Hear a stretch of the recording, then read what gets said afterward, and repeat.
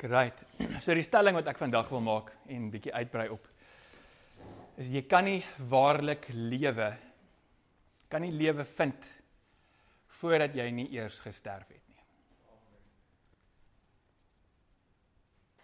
En ons almal weet dat ons almal baie graag aan die lewe wil bly, en niemand graag wil sterf nie.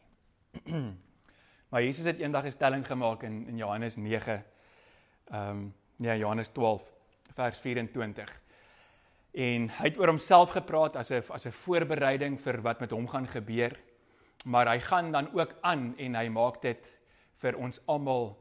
I'm going to speak English in between as well. Don is van Zimbabwe. So, hy maak dan ook 'n stellings wat sê dat dit met op ons almal van toepassing is. En hy sê hierdie ding, hy sê, unless a kernel of wheat falls to the ground, it cannot produce fruit. But its death will produce many new kernels, a plentiful harvest of new lives. En dan gaan hy aan, hy sê, those who love their life in this world will lose it. But those who care nothing for their life in this world will keep it for all eternity. En ons gaan eintlik net 'n hele dag rondom net daai stuk sit en dink en wat beteken dit om te lewe? En ek wil nou hierdie vraag ingooi vir almal van ons. Onthou jy die dag toe jy jou hart vir die Here gegee het? Onthou jy die tyd? Wat 'n jaar was dit? Wat 'n dag was dit? Wat het gebeur? Ek dink baie van ons het 'n paar keer dalk wat ons harte vir die Here gegee het. Nuwe repentance en so. Maar onthou jy wat het met jou gebeur? Onthou jy wat het daar 'n verandering plaasgevind binne in jou? Of het jy maar net begin, as jy 'n kind was, sonnaarskool toe gaan of kerk toe gaan, of was dit op 'n kamp en dit was hierdie amazing worship en die mense het hierdie amazing goeders gedoen en jy het all warm and fuzzy gevoel en al jou maatjies het dit gedoen, so ek gaan nou ook. Of het daar regtig iets plaasgevind binne in jou toe jy die dag jou hart vir die Here gegee het? En hierdie is nie sommer net 'n vraag net om goeders te stuur nie. As daai ding nie reg gebeur het nie, en as ons nie reg verstaan wat gebeur met jou as jy jou hart vir die Here gee nie, dan gaan jy nie die Christen lewe kan reg lewe nie. Want die doel wat Jesus Christus gekom het, na die nasie toe wat hy gekom het, na die Jode toe, wat so vertrou het op hulle godsdienstigheid en op hulle regte goeders wat hulle gedoen het. Spesifiek het Jesus na daai mense toe gekom om vir hulle te sê, maar ek gee vir jou ander manier van lewe. Ek gee vir jou 'n ander lewe. En ongelukkig, dis my mening, is daar nog baie van ons, baie Christene, wat hulle harte vir die Here gee, maar hulle word dan net, kom ons sê, gered in 'n systeem in, of in 'n gewoonte in, of in 'n religious ding in, van ek moet nou so lewe, ek moet nou so lewe. Ek weet nie of ek al vir julle vertel het nie, maar toe ek net uit die skool uit is, toe dink ek eers, toe trek die wêreld my bietjie en ek gaan toe en ek bestudeer ekonomie en ondernemingsbestuur en daai tipe van goeders, en ek onthou my eerste entrepreneurskap klas. En die dosent sê, maak julle handboeke oop, en maak die handboek oop. Op die eerste bladsy van die entrepreneurskap handboek is daar 'n prentjie van 'n entrepreneur. So 'n mannetjie het 'n pakkie aan, en hy het 'n calculator in sy sak, en daar staan soos, hierdie is 'n entrepreneur, dit lyk soos 'n entrepreneur. En ek dink, wanneer dit kom by Christendom, dan doen ons dieselfde. Ons kyk na iemand, en ons sê, daai ou lyk soos 'n Christen. So ek gaan probeer om dit te doen. Of, ons word herinner aan al die moenies. 'n Christen doen nie dit nie, 'n Christen doen nie dit nie, 'n Christen doen nie dit nie, 'n Christen doen nie dit nie. En op die einde van die dag, word jy doodgoed. Maar jy's goed dood. Jy beteken niks vir die koninkryk van God nie. En ek wil vandag dat ons net bietjie dink daaroor, dat wat dit kos, wat dit gekos het, en wat dit kos, en wat dit vat, om eintlik ware lewe te ontvang. En ons kry dit in Romeine 6. Praat Paulus baie uitdruklik van hierdie proses wat 'n Christen of 'n nuwe Christen deurgaan. Nou, net om tot op daai punt te kom, vinnig, Romeine is 'n baie uitgebreide en gedetailleerde brief wat die volle evangelie aan jou verkondig van hoekom dit nodig is, wat gedoen is aan die probleem, wat jy kan doen om deel te word daarvan, en dan hoe lyk jou lewe na die tyd. Van Romeine 12 af tot die einde gaan oor Christen leefstyl. So ek het al van tevore gesê, bestudeer Romeine, dit is soos die beste boek, beste brief wat jy kan. Iemand het al gesê dat eintlik wat moet gebeur is, elke Christen moet eintlik Romeine uit sy kop uit kan opsê. Maar ook die konteks verstaan. Want daar is baie goedes wat verkeerd verstaan word van Romeine. So ek wil net gou vinnig, Paulus begin in Romeine, en dan eerste ding wat hy doen is, hy sê, God het 'n sekere standaard waar volgens die mensdom veronderstel is om te lewe, en ons het al hieroor gesels, want hy het die mens gemaak, so hy kan geregtiglik sê, hierdie is die standaard waar volgens ek wil hê jy moet lewe. En hy is geregtig daarop om die mens, elke liewe mens, te straf as hy nie volgens dit lewe nie. Dit is justice, that is just right. That is godliness, dit is hoe dit is. En niemand van ons kan rebelleer daarteen nie, niemand van ons kan kwaad wees vir God as hy ons dissiplineer, of as hy ons straf, of enigiets van die aard nie, want dit is reg so. Want hy het ons gemaak in sy beeld, en as ons nie opleef tot dit nie, dan kan ons nie verwag dat ons nie gestraf gaan word nie. Maar dan gaan hy verder, en hy praat spesifiek dan met die Jode, en hy sê, maar julle dink dat omdat julle die wet het, en omdat julle gecircumcised is, en omdat julle al hierdie goed is, dat julle is nou spesiale mense, maar ek sê vir julle, dat nie eers julle kan die wet onderhou nie, en daarom is almal, julle en die wat nie gelowig is, of die wat die Gentiles, the non-Jews, julle is almal onder dieselfde kam, en julle is almal ewe sondig. Romeine 3 vers 20-25 sê, for we all have sinned and we all fall short of the glory of God. So sonde is nie noodwendig wat jy doen nie, sonde is om kort te val van die standaard van God. En almal van ons val kort van die standaard van God, want dis wie ons is. En ons het al vir mekaar in die oë gekyk op hierdie stadium, en ons het gesê, yes man, ons het 'n heavy probleem hierso. Maar dan sê God, maar ek het 'n oplossing. Ek het 'n oplossing vir julle en my probleem, en dit is Jesus Christus, dit is my seun, en ek gee hom, hy wat nie sonde gedoen het nie, gee ek as 'n offer, sodat hy die sonde kan word, en sodat julle die geregtigheid kan word. Nou kom ons by Romeine 6. En ek gaan so 'n bietjie deur dit werk, en ek gaan regtig vinnig, want ek wil vir Andrei nog 'n goeie tydjie gee, om 'n ander aspek hiervan, of 'n praktiese aspek hiervan raak te vat. Romeine 6 sê, so what do we do then? Do we persist in sin so that God's kindness and grace will increase? En ek lees uit the Passion Translation. En sê, do we persist in sin that God's kindness and grace will increase? Dan sê hy, what a terrible thought. We have died to sin once and for all, as a dead man passes away from this life. En net hier gee Paulus vir ons onmiddellik 'n oplossing vir die goed in ons lewe wat ons so heeltyd ry, en die herhaalde sondes, en al daai goeders wat heeltyd terugkom. Ek kan nie wegkom van daar af, ek kan nie wegkom van daar af nie. As 'n ou vir jou kom staan met 'n drankprobleem, of met 'n pornografieprobleem, of met 'n geduldprobleem, of anger, of wat ook al. En dan sê hy vir jou, yes, maar ek fight hierdie ding, ek probeer, ek kry dit net nie reg nie. Dan gee Paulus die oplossing, hy sê, maar moet dit nie fight nie. Jy is dood vir daai ding. Dit is nie meer deel van jou nie, dit bestaan nie meer in jou nie. You're dead to sin. So how could we live under sin's rule a moment longer? En wat baie opvallend hier is, as Paulus sonde gebruik in hierdie teks, en meestal in Romeine, dan gee hy vir sin 'n personifikasie, vir sonde gee hy 'n personifikasie. En hy admit dat sonde is 'n mag, dit is soos 'n persoon. wat oor die mensdom mag gehad het. En hy het daai mag ontvang die dag by Adam.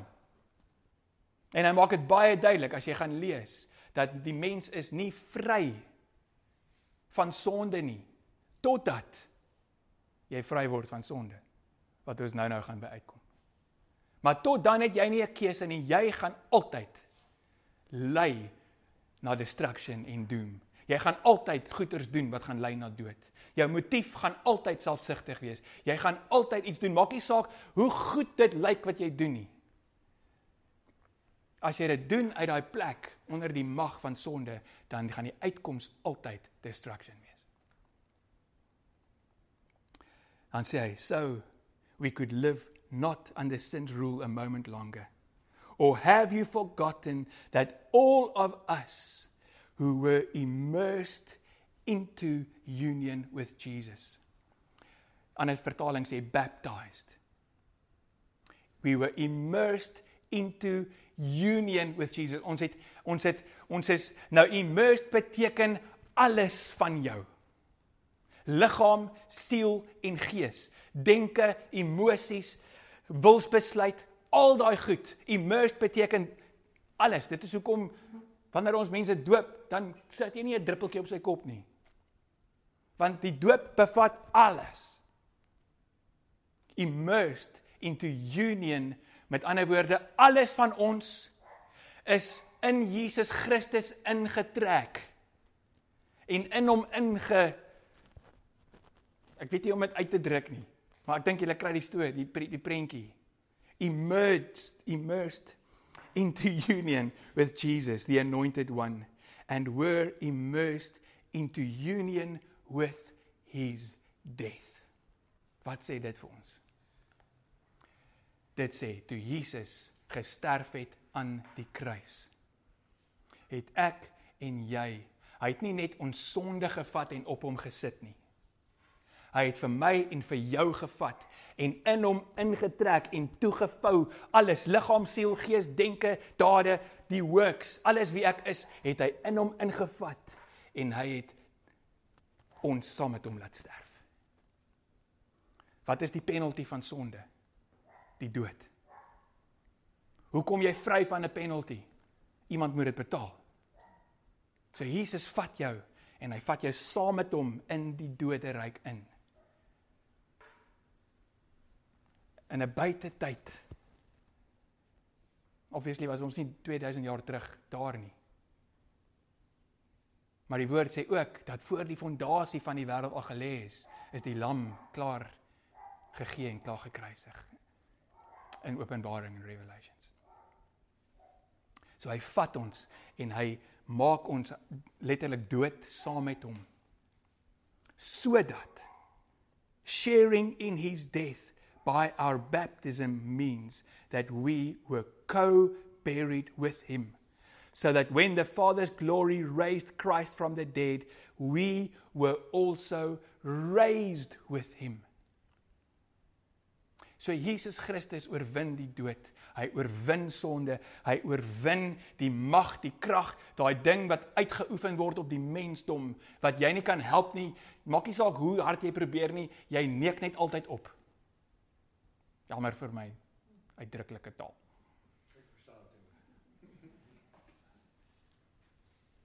En hy sê, ek het 'n oplossing. Daai ou, daai seun van Adam, kom ons maak hom dood. En kom ons staan op, 'n seun van Jesus, 'n seun van God. En daai ou is nie meer onder die mag van sonde nie, maar daai ou het nou mag oor daai mag van sonde. Daai ou het nou die volgende sê.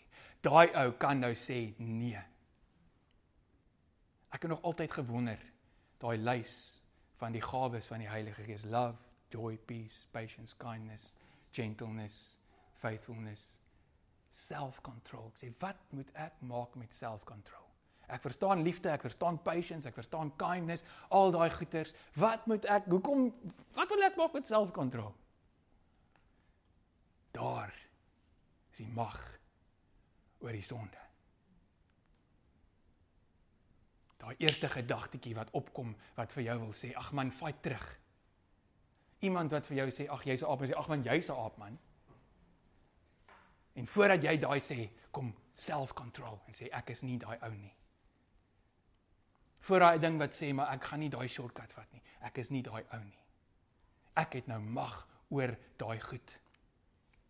We have been co-resurrected with him so that we could be empowered to walk in the freshness of new life.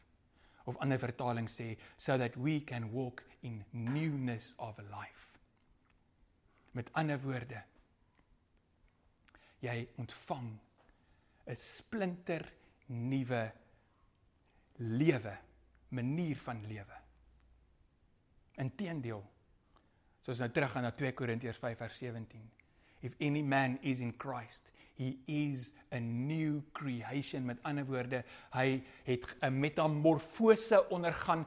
Hy het nie 'n makeover gekry, of 'n do-over, of 'n tune-up gekry nie. Die religion wil hê dat ons moet tune-up.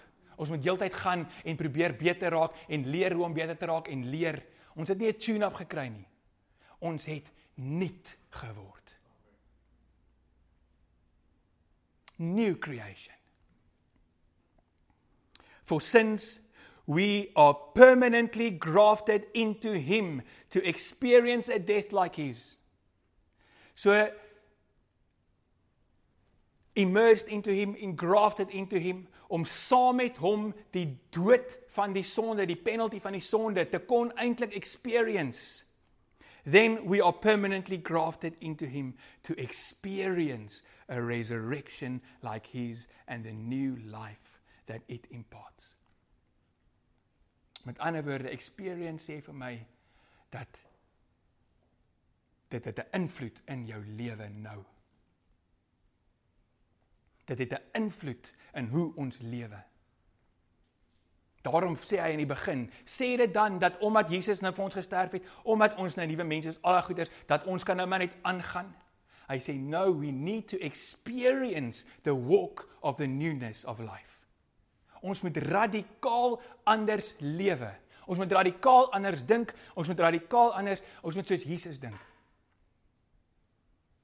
Ek het so 'n paar jaar terug, het ek verskriklik baie gesukkel met algemene negativiteit, as ek dit nou so kan stel. Ek was sommer net negatief. En ek sal soos, dit het my regtig gepla, en ek praat toe eendag met 'n vriend hieroor. En hy sê vir my, jy moet net onthou, dat die Bybel sê, die woord sê, die waarheid is, that you have received the mind of Christ.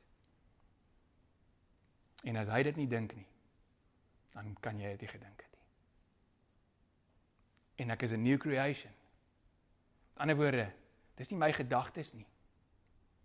Daar is 'n krag, daar's 'n mag, daar's 'n, noem dit nou maar 'n duiweltjie op my skouer, wat wil kom en vir my sê, daai ou, nee, daai groep, nee. En dan die oomblik wanneer ek hom glo, die oomblik wanneer ek dit vat, dan maak ek 'n deel van myself. En ek toets dit eendag. Ek is in 'n plek, en daar's 'n paar mense met wie ek bietjie van 'n beef het, en nee, wil my negatief maak, en ek sê letterlik vir daai ou, get behind me, Satan. Ek sal nie negatiewe gedagtes hê nie. Gone. Later, ek probeer negatief dink oor daai mense, ek kon nie, want hy was weg. See, to walk in newness of life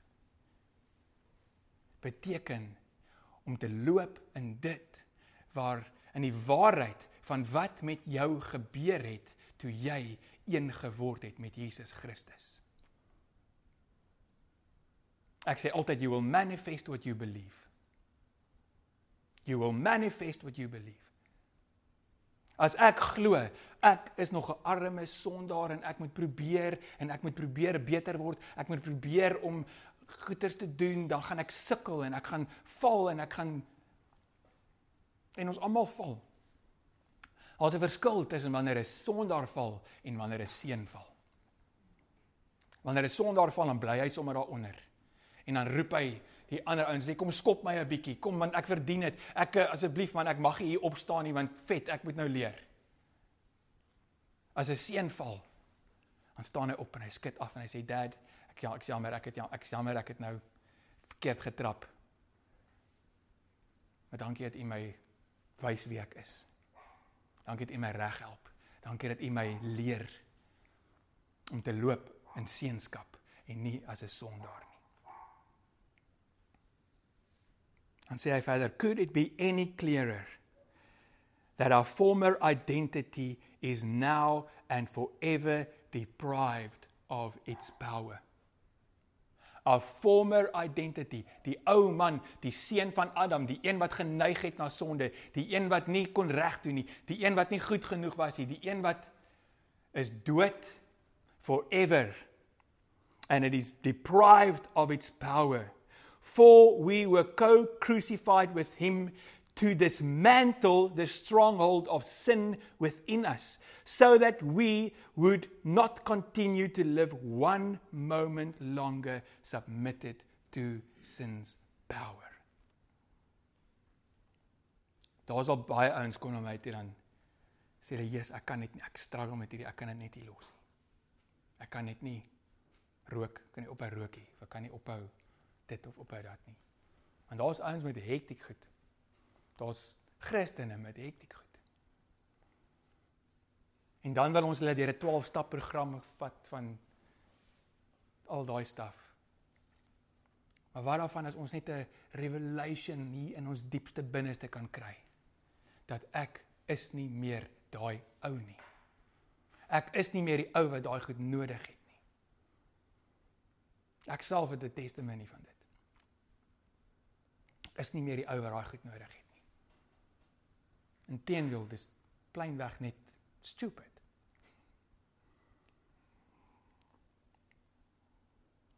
En sê hy, for by his sacrifice, he died to sin's power once and for all. But he now lives continuously for the Father's pleasure. Hier is die verskil. Jy kan of leef om te probeer heeltyd reg wees en om te probeer niks verkeerd doen nie en om te probeer 'n goeie Christen wees en om te probeer, jy man, daai mense kyk na my en ek mag nie dit en ek mag nie dit en so nie. Of jy kan leef vir een ding en dit is vir God se plesier. En dan begin ons regtig lewe. Niemand kan vir my sê dat hy geniet regtig sy lewe as hy heeltyd moet watch dat hy net niks verkeerd doen nie. Niemand kan dit vir my sê nie. Maar as 'n ou, ons het wat Brother Lawrence, sy boekie nou 12 deurgewerk. Hierdie ou, hy het dit. Hy leef vir een ding. Alles, hy meet alles aan dit. Does this honor God? Kry God 'n welbehae uit dit wat ek doen? Hierdie een ding wat ek nou gedoen. Hierdie een gedagte. Does that give God pleasure? Dis hoe Jesus geleef het. I live only for the pleasure of the Father. En as jy daar is, dan kan jy weet dat jy is nou 'n seun. Jy het in seunskap in beweeg. So let it be the same with you. Since you are now joined with him, you must continually view yourselves as dead and unresponsive to sin's appeal while living daily for God's pleasure in union with Christ. Hoe kry ons dit reg? Hoe kry ons dit reg om te leef volgens God se plesier? Ons is in union met Christus. Met ander woorde, as Christus hierdie gedoen het, en ons weet dat Christus het net vir plesier vir God gegee. If he did it, then I must do it. Because if he gave God pleasure, then I will give God pleasure. Dis eenvoudig. En dan gaan hy net verder en ek maak klaar met hierdie. Sin is a dethroned monarch, so you must no longer give it an opportunity to rule over your life, controlling how you live and compelling you to obey its desires and cravings. So then, refuse to answer the call to surrender your body as a tool to wickedness. Baie, baie duidelik sê hy weer, dat jy is in beheer. Ek was een keer super bewus van hierdie battle. Ek was half in die middel van die storie en ek was bewus van hierdie twee forces van hierdie force wat wil hê dat ek moet sondig en hierdie ander force wat wil hê ek moet nie sondig nie. En ek gaan na die Here toe, ek sê, Here, watter een van hierdie twee gaan wen, vra ek nogal. Watter een van hierdie twee gaan wen? Asof ek nou hierso die storie nou eers wil uitcheck en dan submit tot wat ook al. En hy sê super duidelik vir my, en daar het 'n heavy breakthrough by my deurgekom. Hy sê, die een wat jy kies. The one you choose. Sien, God het vir ons as 'n mens die amazingste voorreg gegee, en ek dink hy was al bitter spyt daaroor. Maar hy sal dit nooit terugtrek nie. Maar hy het vir mens dominion gegee op aarde. Hy het gesê, jy kies. Hier's my lewe, hier's die goeie lewe, hier's die lewe. Wat sê hy in hy, waar is dit? Hy sê, I set before you death and life, blessings and curses. Dan sê hy, choose life. Maar totdat ons een geword het met Jesus, totdat ons gesterf het saam met hom en in newness of life opgestaan het, is ons nie in die posisie om te kies nie, want is ons soos 'n hond aan 'n leiband vasgemaak aan daai mag. Maar Jesus het ons vrygemaak van daai mag en hy sê, nou kies jy en nog meer, ek empower jou, ek sit my gees in jou, ek sit my wil in jou, ek skryf my woord op jou hart, sodat jy kan weet wat dit is wat my wil is. Dan sê hy, Romeine 12, offer yourselves a living sacrifice unto God, so that you can prove His perfect and good and acceptable will. Maar dit is ons keuse, elke liewe keer, elke liewe oomblik. En hier kom ons nou by die praktiese deel. Paulus praat in die begin hiervan, praat hy van immersed into Christ, and baptized into His death, and raised into newness of life. En dit is waar die gelowige doop inkom. Jy word nie submerged en geraise saam met Jesus by die doop nie. Dit gebeur wanneer jy die oomblik wanneer jy in hom glo, dan word jy deel van dit. Maar jy het vir jouself, vir die hemele, vir getuienisse, het jy 'n oomblik nodig. Het jy 'n dag en datum nodig. Soos wanneer ek en my vrou getrou het ons 'n dag en datum, en van hierdie dag en datum af is ons een. Het ons een geword en is dit nie meer ek en ek nie, maar is dit ons. Net so het jy 'n dag en datum nodig wat jy en die hemele en almal weet dat ek verklaar, dat ek lê my lewe neer, ek is begrawe, die ou man is begrawe, hy's gone, hy bestaan nie meer nie, en ek het in nuutheid van lewe opgestaan, en ek kies nou om hom te kies, ek kies nou om te surrender aan daai mag in my lewe. En dit is hoekom die doop so belangrik is. En dit is hoekom dit gedoen word, nie wanneer jy nie verstand het nie, maar wanneer jy die keuse kan maak om dit te doen. Ek het nou in jou territory inbeweeg. Ek wil vir Andrei vra, Andrei spesifiek. As jy dink aan mense wat jy al gedoop het, mense wat soms jy al 'n pad gestap het, wat 'n impak het dit in hulle lewe gemaak, en prakties, wat 'n impak maak so iets in 'n gelowige se stap in hulle lewe? Daar's 'n geweldige praktiese aspek aan die doop wat ons nie moet mis nie. As jy nou mooi daaroor dink, as iemand doodgaan, persoon verlaat hierdie lewe, wat maak ons met die liggaam? Ons begrawe hom. Hy bly nie agter nie. Jakob het begin en hy het afgeskop en hy het gesê dat as jy nie jou lewe verloor het nie, maak Jesus die stelling, dan kan jy nie lewe nie.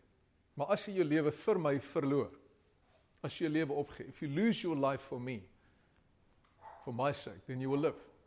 You've got to see that the spiritual and the physical, there's no disconnect between the two. Whatever happens in the physical normally happens in the spiritual first. Why do I say that? So let's think about this for a second. Toe Eva, wat het sy in die fisies gedoen in die tuin van Eden? Sy het 'n vrug gevat en het geëet. Dis wat sy in die fisiese gedoen het. So in die fisiese wêreld, al wat gebeur het, sy het 'n vrug geëet. Maar in die geestelike wêreld, weerklank die daad wat sy gedoen het vandag nog. Dis hoekom die Bybel sê dat vandag nog is almal van ons gebore in sonde. Nie een van ons is geregtig soos Romeine 3 vers 23. All of us have sinned and fall short of the glory of God. As gevolg van 'n fisiese daad was sy net 'n appel geëet het. Maar in die geestelike realm 'n ongelooflike groot weerklank tot vandag toe. Nou, there's a great correlation between what happened to Israel and what happens to God's church, us today. I want to show you something first of all. Israel, hulle was slawe gewees in Egipte. Okay, ons weet dit almal. Here het hulle vrygemaak, bring hulle deur en dan vat hulle deur die Rooi See. Ons was slawe gewees van sonde. Bybel sê vir ons in Romeine 6 vers 17, but thank God that although you used to be slaves of sin, you obeyed from the heart that pattern of teaching you were transferred to. So, ons was slawe van die sonde gewees, Israel was slawe van Egipte gewees. Nou wil ek julle 'n interessante ding wys. In 1 Korintiërs, hoofstuk 10, maak Paulus die volgende stelling. En hy sê in vers 1, Now I want you to know, brothers, that our fathers were all under the cloud, all passed through the sea, and all were baptized into Moses in the cloud and in the sea. Ons dink gou prakties hoe daai prentjie gelyk. So, die Here bring Israel uit Egipte uit. Hy sê vir Moses, hier staan hulle voor die Rooi See. Farao het op hierdie stadium besluit, ek wil hulle terug hê, ek het al my slawe verloor, ek het nou nie meer werkers oor nie, ek wil hulle terug hê, en hy stuur sy weermag, inteendeel, hy gaan saam met sy weermag, ons gaan hulle gaan terughaal. Moses hulle staan voor die see, there's a barrier in front of them, I mean, I'm looking at that ocean right now, ek weet nie wat deur Moses se verstand gegaan het nie. Kan myself nie daarin indink, die Here sê vir hom, steek jou staf uit, hy steek hom uit, en die Bybel sê dat die water maak oop, en daar's droë grond. Israel gaan op die droë grond deur. Nou, ek wil hê julle moet daai prentjie kry, so terwyl hulle deur die see stap, staan die water, sê die woord, aan beide kante van hulle. So hulle stap deur die water. Hier is die baptism wat Paulus van praat hierso. Hulle stap deur die water na die ander kant toe, kom aan die ander kant uit, en toe hulle verlede hulle wil volg, toe maak die water toe. In Egipte, hulle verlede word begrawe. Totaal en al begrawe. Hulle verlede kan nie meer saam met hulle, dis nie meer daar nie. Daar's nie een Egiptenaar wat aan die ander kant uitgekom het nie. En vriende, dis presies dieselfde met ons en die doop. Ons was slawe gewees van die sonde. Wanneer ons harte vir die Here gee, soos Jaco nou so mooi verduidelik het, dan word ons hierdie nuwe skepsel in Jesus Christus. Maar wat maak ons met die verlede? Wat maak ons met daai ou mens? Gaan ons toelaat dat daai ou mens nog steeds saam met ons loop? Gaan ons toelaat dat die Egiptenaar saam met ons loop? Nee, ons moet hom begrawe. En dan, as ons nou gaan na Romeine hoofstuk 6 toe, dan sê hy daarso in vers 3, Are you unaware that all of you who were baptized into Christ Jesus were baptized into his death? Therefore, we were buried with him by baptism into death, in order that just as Christ was raised from the dead by the glory of the Father, so we too may walk in a new way of life. Vriende, stel julle self voor vir 'n oomblik, dat die Here nie vir Israel, vir die Egiptenare althans, begrawe het daar nie. Sou Israel weggekom het van hulle af? Hulle sou nie. Hulle sou hulle teruggevat het. Hulle sou hulle weer slawe gemaak het. Hulle sou weer gesorg het dat Israel hulle dien as slawe. En vriende, dis nie anders vir ons nie. Die oomblik wanneer ons vir Jesus Christus aanneem en aanvaar as ons verlosser en ons saligmaker, moet ons die ou sondige mens begrawe. Anders gaan jou verlede jou inhaal. Jaco sê, nou, hy praat van die ouens wat so sukkel met die goed wat die hele tyd terugkom, en hy sê ons kan nie ontslae raak van die goed nie, en die goed kom en kom en kom, en hoe raak ons ontslae van die goed? Wat so lank 'n deel was van ons lewe, maar nou is ek in 'n verhouding met Here, maar die goed is nog steeds 'n deel van my lewe. Ons moet die goed begrawe. En dis die prentjie van die doop, en dis hoekom die doop so noodsaaklik is. Hy het afgesluit en hy het gesê dat Jesus gee vir ons 'n voorbeeld. En wat ook al, die woord sê vir ons, we should become like Jesus. We should, whatever it is that he put in place is what we should follow. So dis nie anders nie. Hy het vir ons die voorbeeld gestel deur na Johannes die Doper te gaan, en hy gaan staan voor Johannes die Doper in die Jordaanrivier. Johannes sê vir my, hy weet wie dit is. En dis die rede hoekom Johannes gestuur het as 'n profeet, was om uit te wys, die een wat kom, die verlosser van die wêreld. Dit was sy werk gewees om Jesus aan te wys. En hy doen dit, hy sê daar is die een, hy is die lam van God. Ek moet minder raak, sodat hy kan meer raak. Jesus kom staan voor hom, hy sê vir hom, Here, hoe kan ek u doop? U moet my doop. Hy weet wie Jesus is, hy weet wie die teenwoordiging van Jesus is. Jesus sê, doen dit, sodat alle geregtigheid kan geskied. En vriende, dis vir my waarom die hele, die kwessie van die doop gaan. Ek wil in 'n plek wees waar, as ek voor die Here staan, en hy sê vir my, Aboud, het jy mooi geluister? Het jy enigiets teruggehou van my af? Was daar iets wat jy nie bereid was om vir my te doen nie? Dan wil ek nie goed hê wat ek kan aftel op my vingers en sê, ja Here, ek wou nie. Ek wil dit nie. Ek wil net hê hy moet sê, well done, good and faithful servant. Dat daar niks was wat jy my teruggehou het van my nie. Het jy my voorbeeld gevolg? Ja Here, ek het probeer. Om tot die beste van my vermoë u voorbeeld te volg. Hoekom? Nie sodat ek kan omdraai en 'n lysie hê van goed wat ek kan afteken en sê, Here, ek het al hierdie goed gedoen nie. Nee. Sodat ek in so 'n verhouding met hom kan staan, dat daar niks is wat hy deur my wil doen, wat ek mis.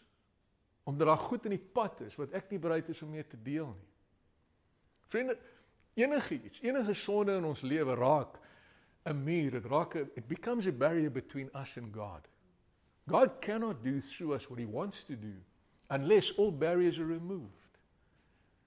Nou, ek weet ons mense, oor die algemeen, ons vat die goed van die Here, en dan draai ons dit, om in te pas by hoe ons dink dit moet wees. Maar die woord is eintlik baie duidelik wat dit aanbetref. Daar's nie, it's not obscured. Baptism is not obscured. Ons het dit iets gemaak wat dit nie moet wees nie. Ek weet, in die baie van die tradisionele kerke, vat hulle 'n babatjie en hulle sprinkel water oor sy kop en dan noem hulle dit 'n doop. Dis nie die korrekte benaming nommer 1 nie. Die woord doop beteken immersion. That's what it means. It means immersion. It comes from a Greek word called that is baptizo. Now, baptizo is simply a word meaning total immersion. It comes from the garment industry. If you wanted to dye a cloth, you would immerse it. So, if this was white and I wanted to make it black, I can't sprinkle it because it'll be white with black spots on it. If I wanted to make it black, I needed to immerse it in the dye. That's where the word comes from. So if I'm walking now, you're not going to turn around and say he's running. No, he's walking. So ons kan nie omdraai. En die rede hoekom ek dit vir julle sê, vriende, is ons kan nie omdraai en sê dat besprinkeling is die doop nie. Dit is nie die doop nie. En dis hoekom ek Israel aanhaal, want ek wil hê julle moet raak sien dat hierdie is iets wat die Here van die begin af, wat vir hom geweldig belangrik is.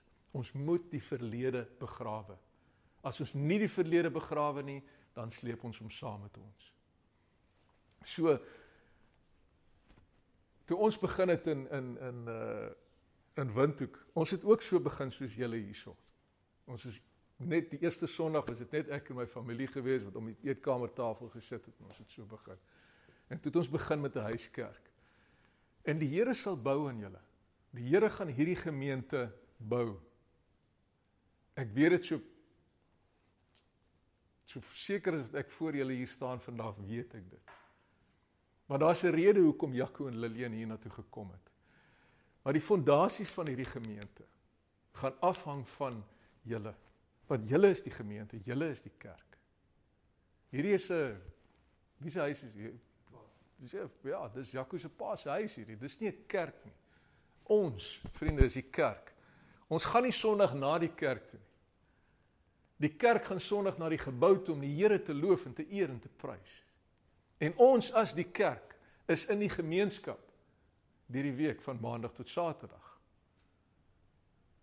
Maar die fondasies wat julle hier bou, julle as die kerk hier in Swakopmund, gaan bepaal wat die Here deur julle kan vermag in hierdie gemeenskap. En hy wil. Vriende, ek het vir Jaco gesê, dis 'n tawwe gemeenskap hierdie. Daar's goed wat gebeur hier op die dorp wat ongesond is. Dis tawwe goed wat gebeur hierso. Dat baie kerk hier na toe gekom en dan begin hulle so groei en as hulle so 3-4 jaar en dan ewe skielik is dit asof alles platval. En ek ervaar tot 'n groot mate die goed gebeur want die fondasies waarmee die ouens begin is nie die fondasies wat hulle deurvat nie. So as julle diep fondasies nou as 'n gemeenskap, julle paar wat nou hier is, diep fondasies grou en die woord volg en die waarheid van wat die Here vir julle gee, toepas in julle lewens, dan sal hy julle vat en hy sê hierdie dorp impakteer. Maar dit hang van julle af. Dit hang nie van die Here af nie. Hy het alles gedoen. Alles wat nodig is om in plek te wees vir julle om dit te doen, het hy al reeds gedoen. Dit hang nou van julle af. Dit begin by julle jong mense. Julle moet dit raak sien. Daar is nie iets van ouderdom of generasie of man of vrou nie. Dis almal. Ons jong mense daar in Windhoek het 'n ongelooflike sterk groep geword. Want die fondasies wat hulle lê, hulle hou niks terug van die Here nie. They are unashamed before the Lord. En ek wil julle daarmee aanmoedig en sê, let's be unashamed before the Lord. Do not hold anything back. And God will take you from strength to strength. But it's entirely in your hands. Ons mense, yes man, ek weet nie van julle nie, maar ek kan hardkoppig wees, hoor. Vra maar vir my vrou. Sy sal dit beaam. There's times that I can just be stubborn. And friends, stubbornness before the Lord doesn't honor Him. Our stubbornness doesn't honor God. Our obedience and our surrender to the Lord, that honors Him. That attracts Him to us. That makes Him want to be a part of everything that we're doing. And He will build into you guys if you are obedient, surrendered, with soft hearts. Sagte harte voor die Here, wat sê, Here, wat wil U hê moet ek doen, Vader? Waar wil U hê moet ek wees? I will hold nothing back from you, Lord. I will give you all of who I am. Ek kan nie vir julle verduidelik hoeveel keer die vyand al na my toe gekom het om my te weerhou om iets te doen vir die Here, en dan kom hy en dan haal hy my verlede weer op nie. En dan wil hy my diskwalifiseer om die werk van God te doen. En hoe dankbaar ek was, keer op keer op keer, om hom te kan stilmaak en sê, daai ou is dood. Daai ou bestaan nie meer nie. En ek het 'n dag en 'n datum, wat ek as 'n bewys het. Net soos wat ek 'n huweliksherdenking het. Wat ek sê, daai dag, ander het Jesus, en ek sluit af hiermee, het Jesus sy voorbeeld van toe hy gedoop is, genoem. En ek vermoed ook wat daai dag gebeur het spiritually. Super significant, want daarna het Jesus sy bediening begin. Toe Jesus uit die water uitkom, toe laat God sy stem hoor, en hy sê, hierdie is my seun, in wie ek 'n welbehae het. This is my son. En ek glo dat alles wat geskep is, het dit gehoor. Jesus het in die straat gestap en die demone het gekom en hulle het geweet wie hy is. Jesus het gepraat en die see stil gemaak en die see het geweet wie hy is. Want God het gesê, this is my son. En dieselfde glo ek, dat as ons saam met Jesus Christus opstaan uit die doopwater, dan you become known in the heavenlies, you become known in the kingdoms. Jy kry autoriteit om te kan operate en optree in die naam van Jesus Christus, because you are grafted in, immersed into him. So dis vir my so eenvoudig soos dit. As jy wil operate op die vlak wat God Jesus se lewe voorgegee het, dat ons kan operate in hierdie wêreld, dan is daar nie vir ons 'n keuse nie. Ons moet daai stap neem. There's no choice. As jy wil doodgoed, maar goed dood wees, dan bly jy waar jy is. Maar as jy wil verklaar dat ek het gesterf aan myself, ek het gesterf die ou mens, die ou begeertes, en ek kies om te leef in die nuutheid van lewe in Christus, dan laat ek my doop. Daar was 'n lys daar agter. Ek wil volgende week mense doop, na kerk. So skryf asseblief jou naam op daai lys. Daar is ook 'n ding wat getik is, as jy meer wil gesels hieroor, as jy dieper wil praat oor hoe sien ons die goed, of wat ook al, of as jy nog vrae het, skryf daar ja of nee. En dan kontak ek jou en dan gaan drink ons in die week 'n koffie en ons praat oor die goed. Maar moenie die geleentheid laat verbygaan nie. Soos Andre gesê het, dis ons fondasie. Dis wat ons glo, dis waarop ons staan, dis waarop ons bou. En so het hy geregtiglik gesê het, ons kan nie bou. God kan nie verder. Hy het 'n paar keer al vir gesê, sê ek, Here, waar is die mense? Waar is ek? Is baie ongeduldig. Hy sê, maak vas. Maak eers vas, maak bou vas. Kom ons sluit af. Here, ek is net dankbaar, Here, dat U vir ons lewe gee, dat U ons nie gelos het onder die mag van die vyand nie. En ek vra dat elke liewe een van ons sal opstaan, saam met U, en sal leef in die volheid van die lewe wat U vir ons gee. En mag dit 'n kenmerk, die blueprint van hierdie gemeente wees, that we all walk in the newness of life. In die naam van Jesus Christus. Amen.